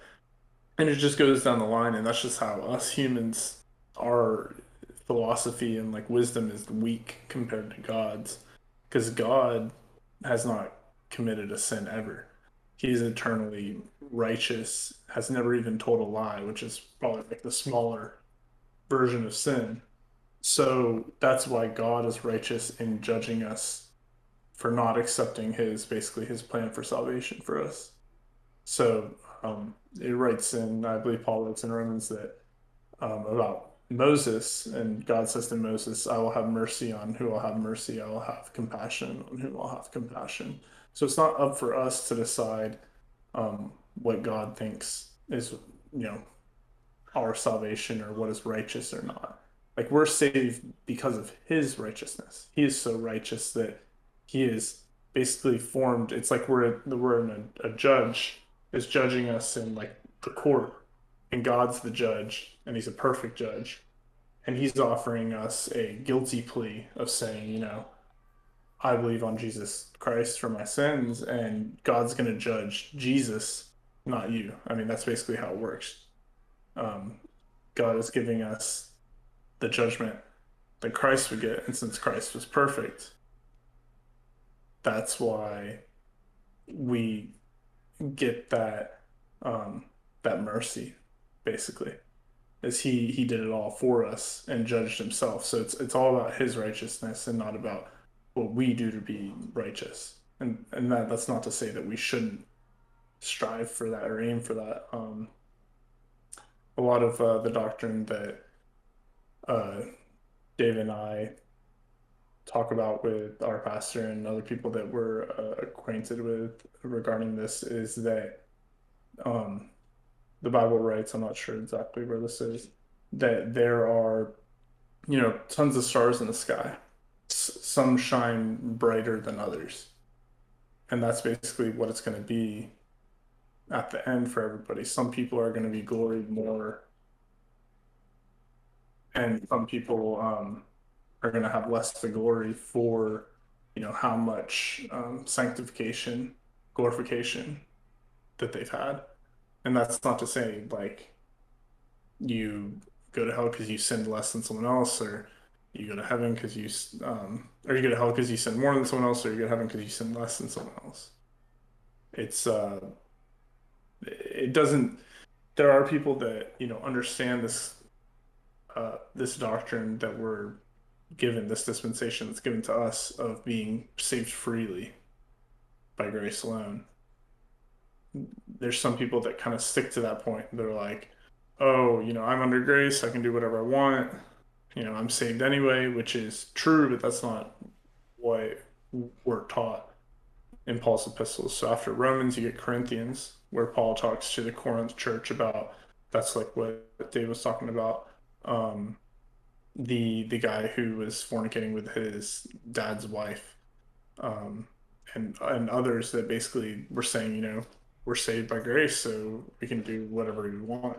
And there's a lot of issues with that.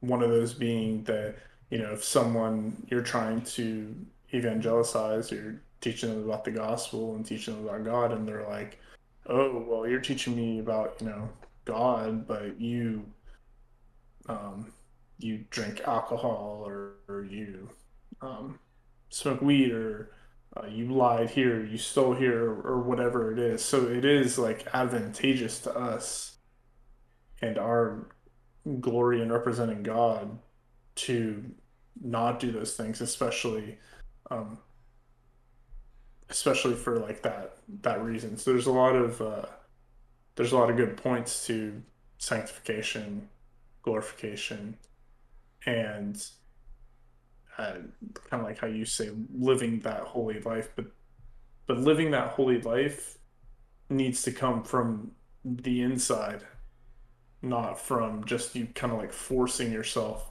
to live holy because you think you need to do these things to go to heaven. That's no different than what Buddhists teach, that you need to follow like the five noble truths and the eightfold path of um, I don't remember all the specifics, but like not killing any animals and not stealing, not lying, not having sexual immorality, and all those things. The Buddhist is essentially teaching that like by living those things that you're going to kind of become one with the universe, or like be accepted back to God.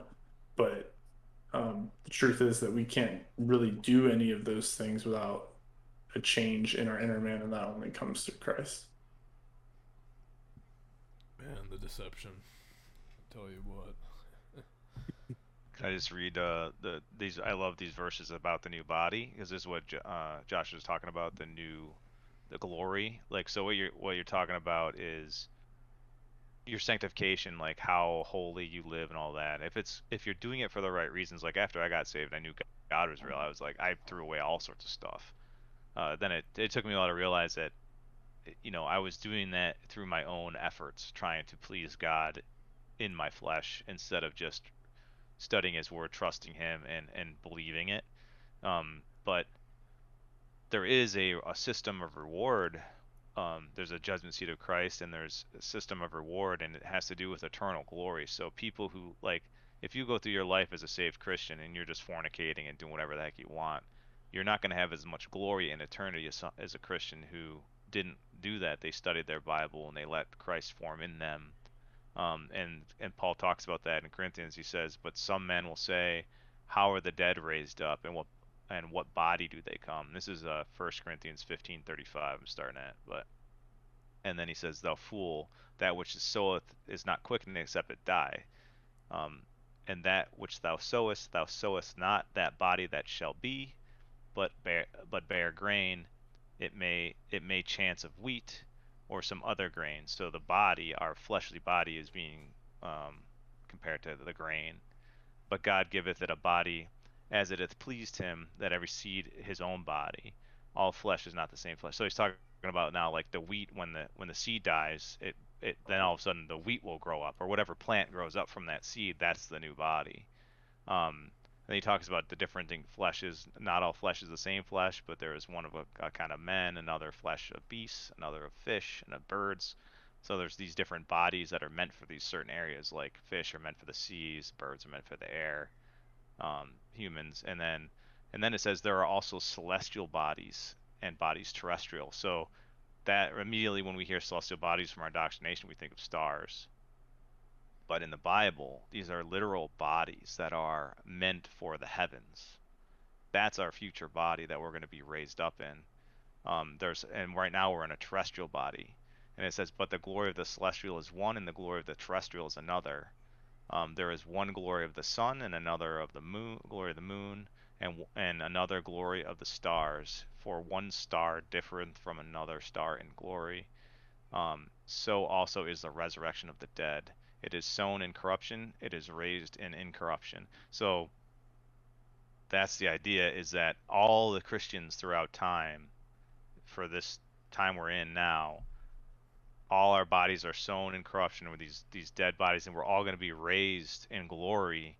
But not everyone's going to be the same glory. There's going to be these differing glories, just like the stars have different glories. Our celestial bodies are going to be glorified based on how much we let Christ grow in us, based on our reading and studying the scriptures and learning doctrine and things like that, not based on how much work we did. But when you learn the scriptures and learn what they say, you believe it, it will work in you. Like you read those verses in Romans 6 that your pastor's talking about, and you'll believe it. You'll be like, I'm dead to sin. I have no more need for it.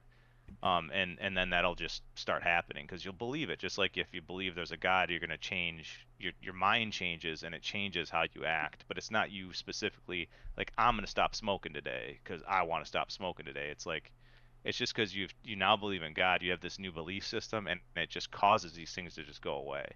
And that's the real way. But there are people that don't do that, and they're just going to be raised with a differing glory.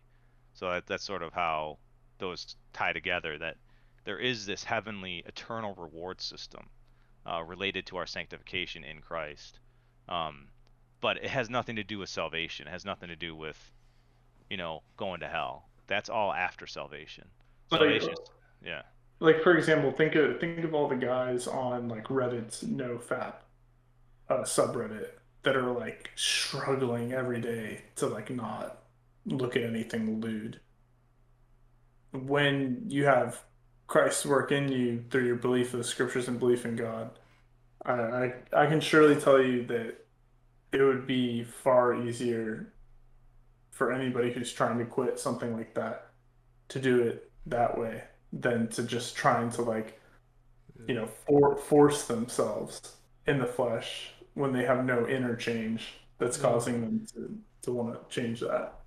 Yeah, it's like when you the teaching of when you believe in when you believe in God, that he when you change your mind about God, that he'll change your heart type of. I remember hearing that, but it was really true. Sure. And I have self testimony with that. It could just be like the idea of putting a problem with something or with someone or whatever, but I don't know, it was just like, it was really real. I was able to do quit what I did, and eventually became very easy when you just put that on when you just that strong of faith, it really keeps you attached, I guess. And yeah, I don't know, a lot of what you've been saying has got me kind of like a little more turntabled against, or towards Christianity, because I I'm still like pretty confused about it. I guess it's kind of like a, I don't know. God says he's not the author of confusion, but yet I like every topic has to be, elaborately explained and all this stuff. Well, I would definitely say that a lot of that confusion isn't from his word. It's from all these preachers and pastors and denominations that are trying to over conceptualize or spiritualize or make Yeah, certain passages say that they don't. And I find that a lot of people that have had extensive experience in the denomination, it's like the more that they've learned from that denomination, not from the Word of God, the more you have to unravel of things that have messed them up. Whereas someone that you take from like a kind of nothing standpoint, like maybe I grew up in a church for a few years, but I wasn't super into it. But maybe for someone like Dave, that uh, that it's easier almost to build up for a place where he's at because he doesn't have he hasn't spent years in churches that are teaching about things that aren't biblical, and that's part of the reason you get messed up. I remember I grew up in a Methodist church. I remember a pastor doing a sermon, and um, it's like they couldn't give a straight answer about trying to explain why in certain places of the Bible it talks about essentially a salvation that is conditional, and then Paul's epistles, which have a pretty clear um, pretty clear point that you're saved by faith alone without works, and that's the issue of rightly dividing.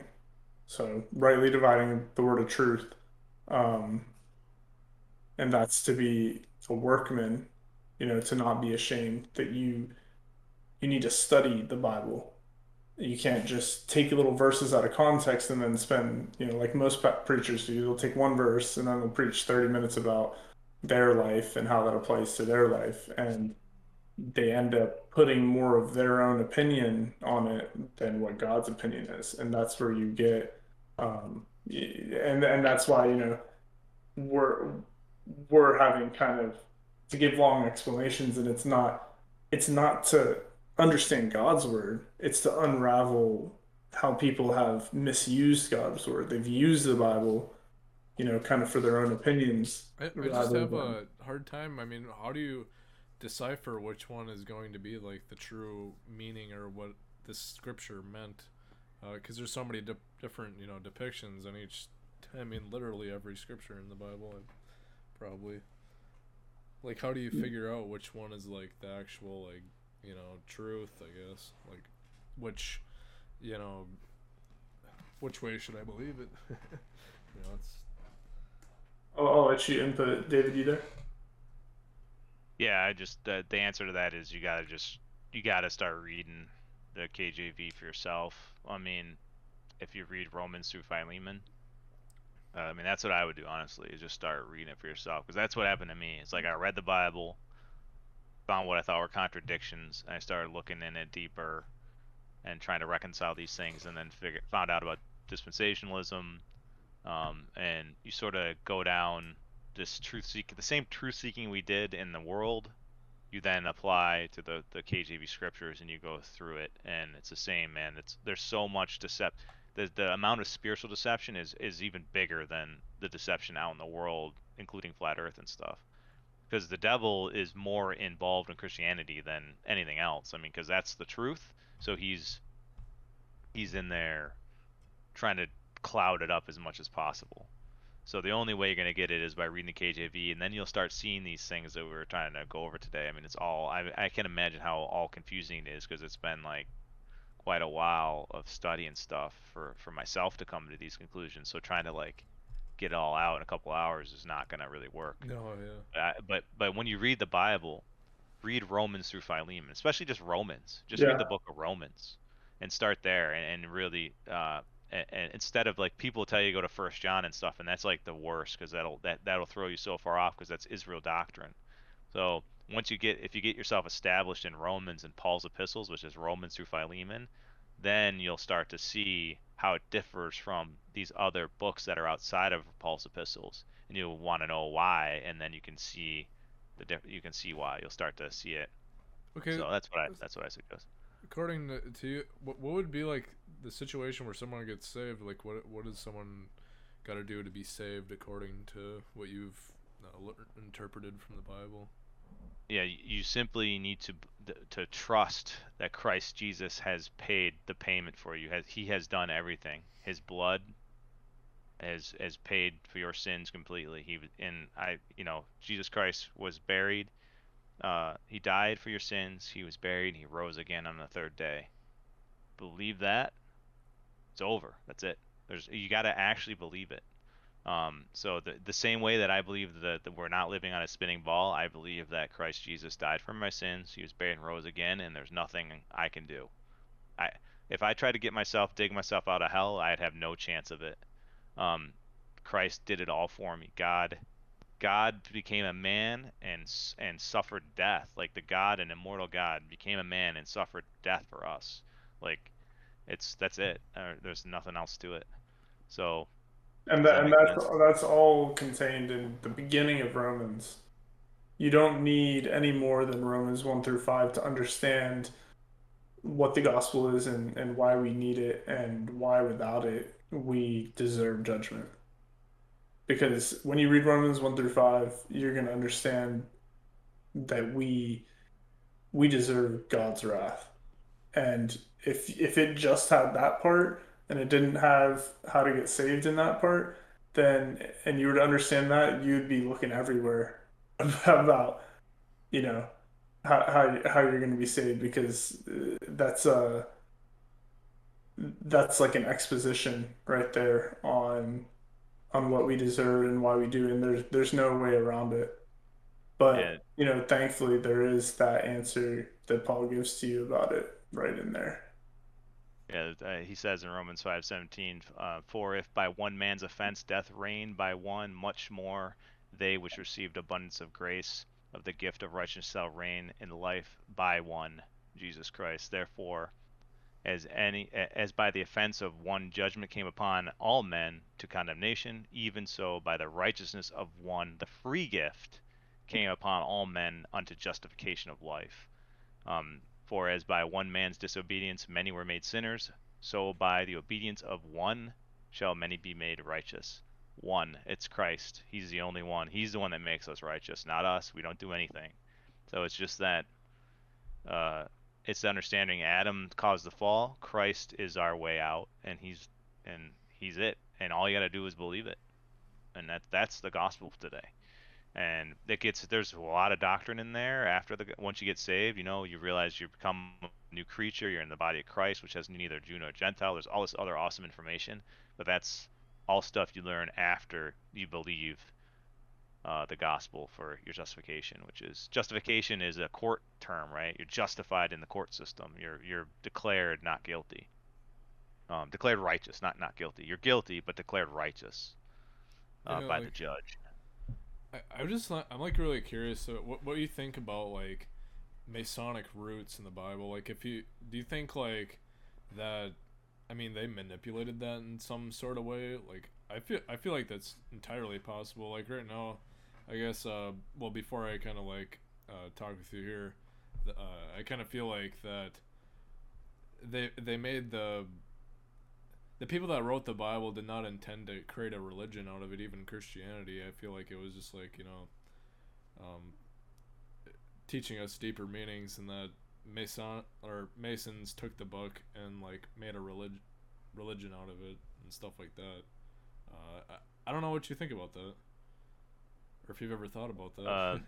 If for me, I have to go after this, but No worries. I gotta get going. But yeah, I looked into the Masons, and one of the things that brought me to the Bible is when I was looking at this is before Flat Earth even. That made me start curious about the Bible was realizing the Masons like believed in the history of the Bible. So like all the history that we learned in school, the people that were high up in the Masons don't believe that. They actually believe there was an Adam and Eve. So like the Masons basically believe in this weird inverted Bible that the snake, Lucifer the serpent, is the one, not the snake, the serpent is the one trying to free us from the tyrant God. And so and they actually worship this being called the Light Bearer. Have you ever seen like Game of Thrones or anything like that? Yep.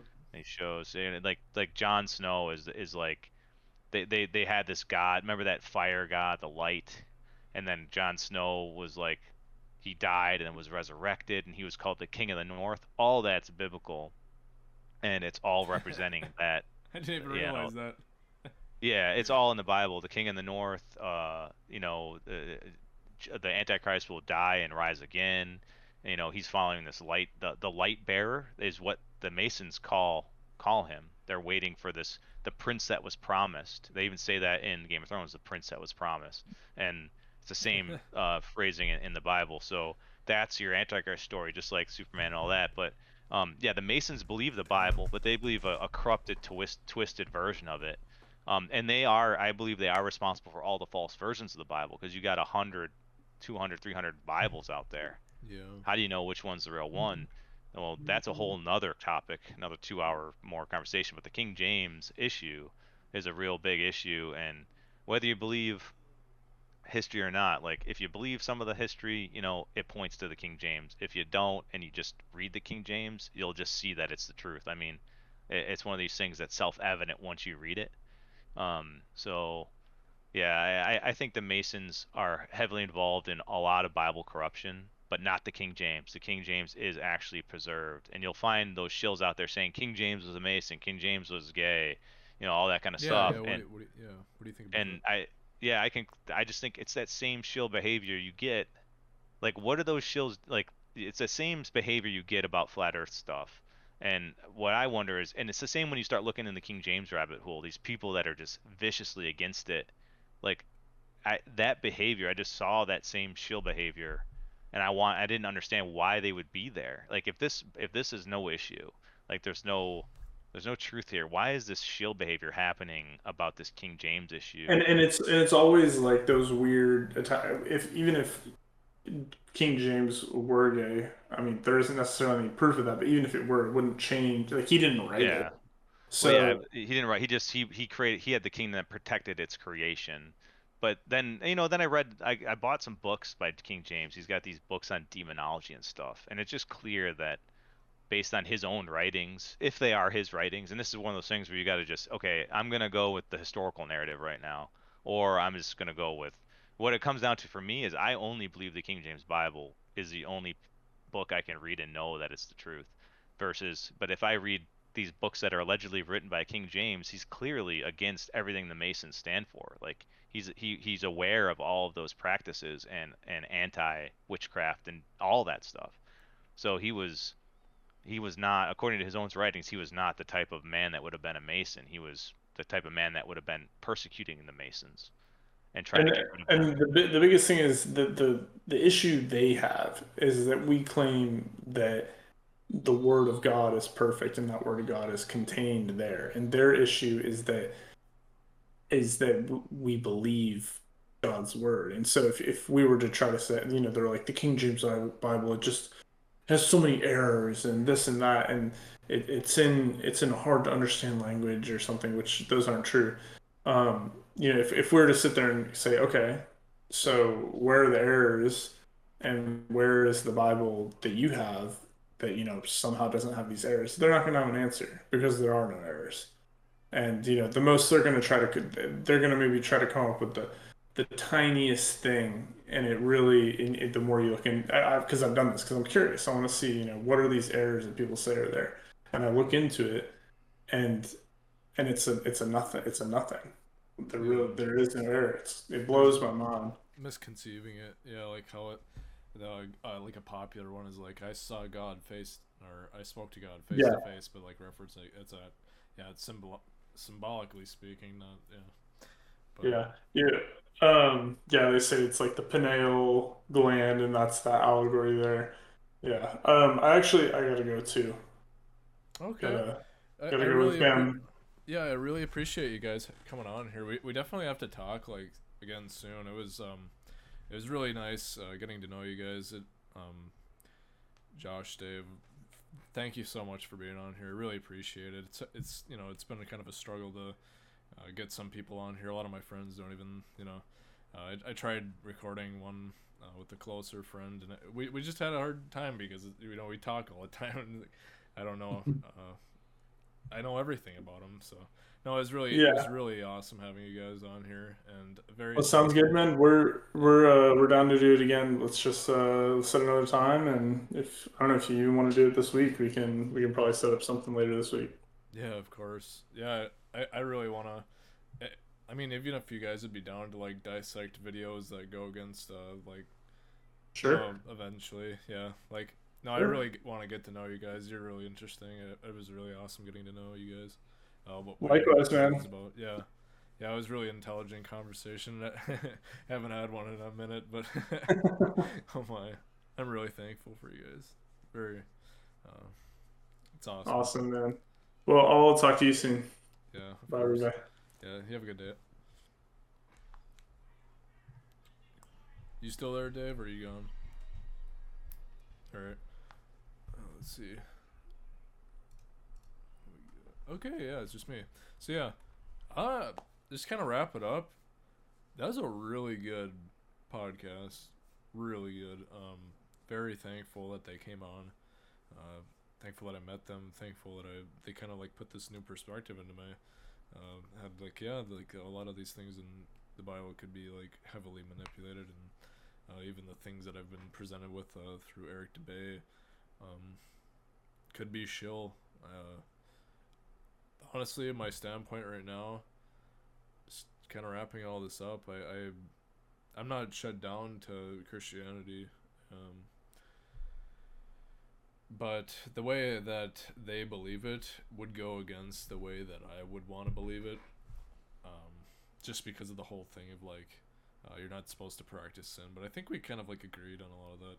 I don't know. I'm really just thankful that they came on, and that I'm getting to know them, and they seem pretty knowledgeable on many different aspects of many different things, and it's awesome getting these new perspectives, because for a while I'm just hanging around the same people. It's kind of just something I gotta change up as a person, I guess. I don't want to like, your childhood friends are you love them, right? I love every one of them, but there's so many different people out there, and there's so many different opinions and just things to talk about. It's just so just important, and just from being in this conversation today for an hour or two here was enlightening for me. I know I feel a lot better for some reason, but I am still like fairly kind of like in the mix. I don't know. I don't know what I want to think. I think at just taking away from this, always just be searching, always look for answers, always, that's the stance I take. I'm never really like grounded on an idea. I'm always kind of like in that speculation kind of like set, but I do have like those boundaries that are there. I'm very, again, thank you everyone for watching all the way through this or listening to on Spotify. I'm going to be just uploading to Spotify the full episodes, and then I'm going to be uploading like little clips onto YouTube. Do it that way, so I'm multi-platform, and it just works out the best. But yeah, grateful that this kind of sparked up again and had this conversation with these guys, and I want to do this probably 2 times a week. I'm thinking it'd be cool to do it again with them this week. I don't really know who has the time really, but no, I don't really know what to think to wrap this up about my opinion on the Bible and everything. I feel like the Masons kind of like, again, I'm kind of like just kind of blown away with what I've learned, and I want you guys to kind of, I don't know where everyone sits here, but whatever position that you sit in, kind of just don't be set on even if you're pretty far down in the rabbit hole and you think you have everything, you think you know everything. That's when you know nothing. I can tell you that. I can tell you that I when I thought I knew everything, like that's when it all kind of changed really fast. But no, very interesting getting his perspective on the Bible, and I'm kind of thankful it didn't really go. It kind of went to like the flat Earth conspiracy, and from there, really like it ties in closely with the Bible. So I'm thankful it kind of went that direction. We went and touched in a lot of different subjects, a lot of touchy subjects. I'm very thankful that Dave went through all of this with me, and he's a really cool dude. Next time I would like to have like more face cams available here, so it's a little more interesting than just watching little bubbles appear on the screen. But I'm guessing most people are just like gonna listen to this on but on their headphones, whatever. No, I'm very open to this new idea, and I can't wait to see what we go through next time here. Very thankful to have them on, and very thankful to have you guys watch all the way through. It's been a kind of a rough time lately, and I had a really good experience with them. I'm very thankful, and you guys have a very blessed day, and I'll catch you all probably sometime this next week. Hopefully, I 2 times a week I want. So, y'all have a really good day there, and I hope you took something away from this. I took something away from this, so you should. So I'm not worried about that. Y'all have a good day.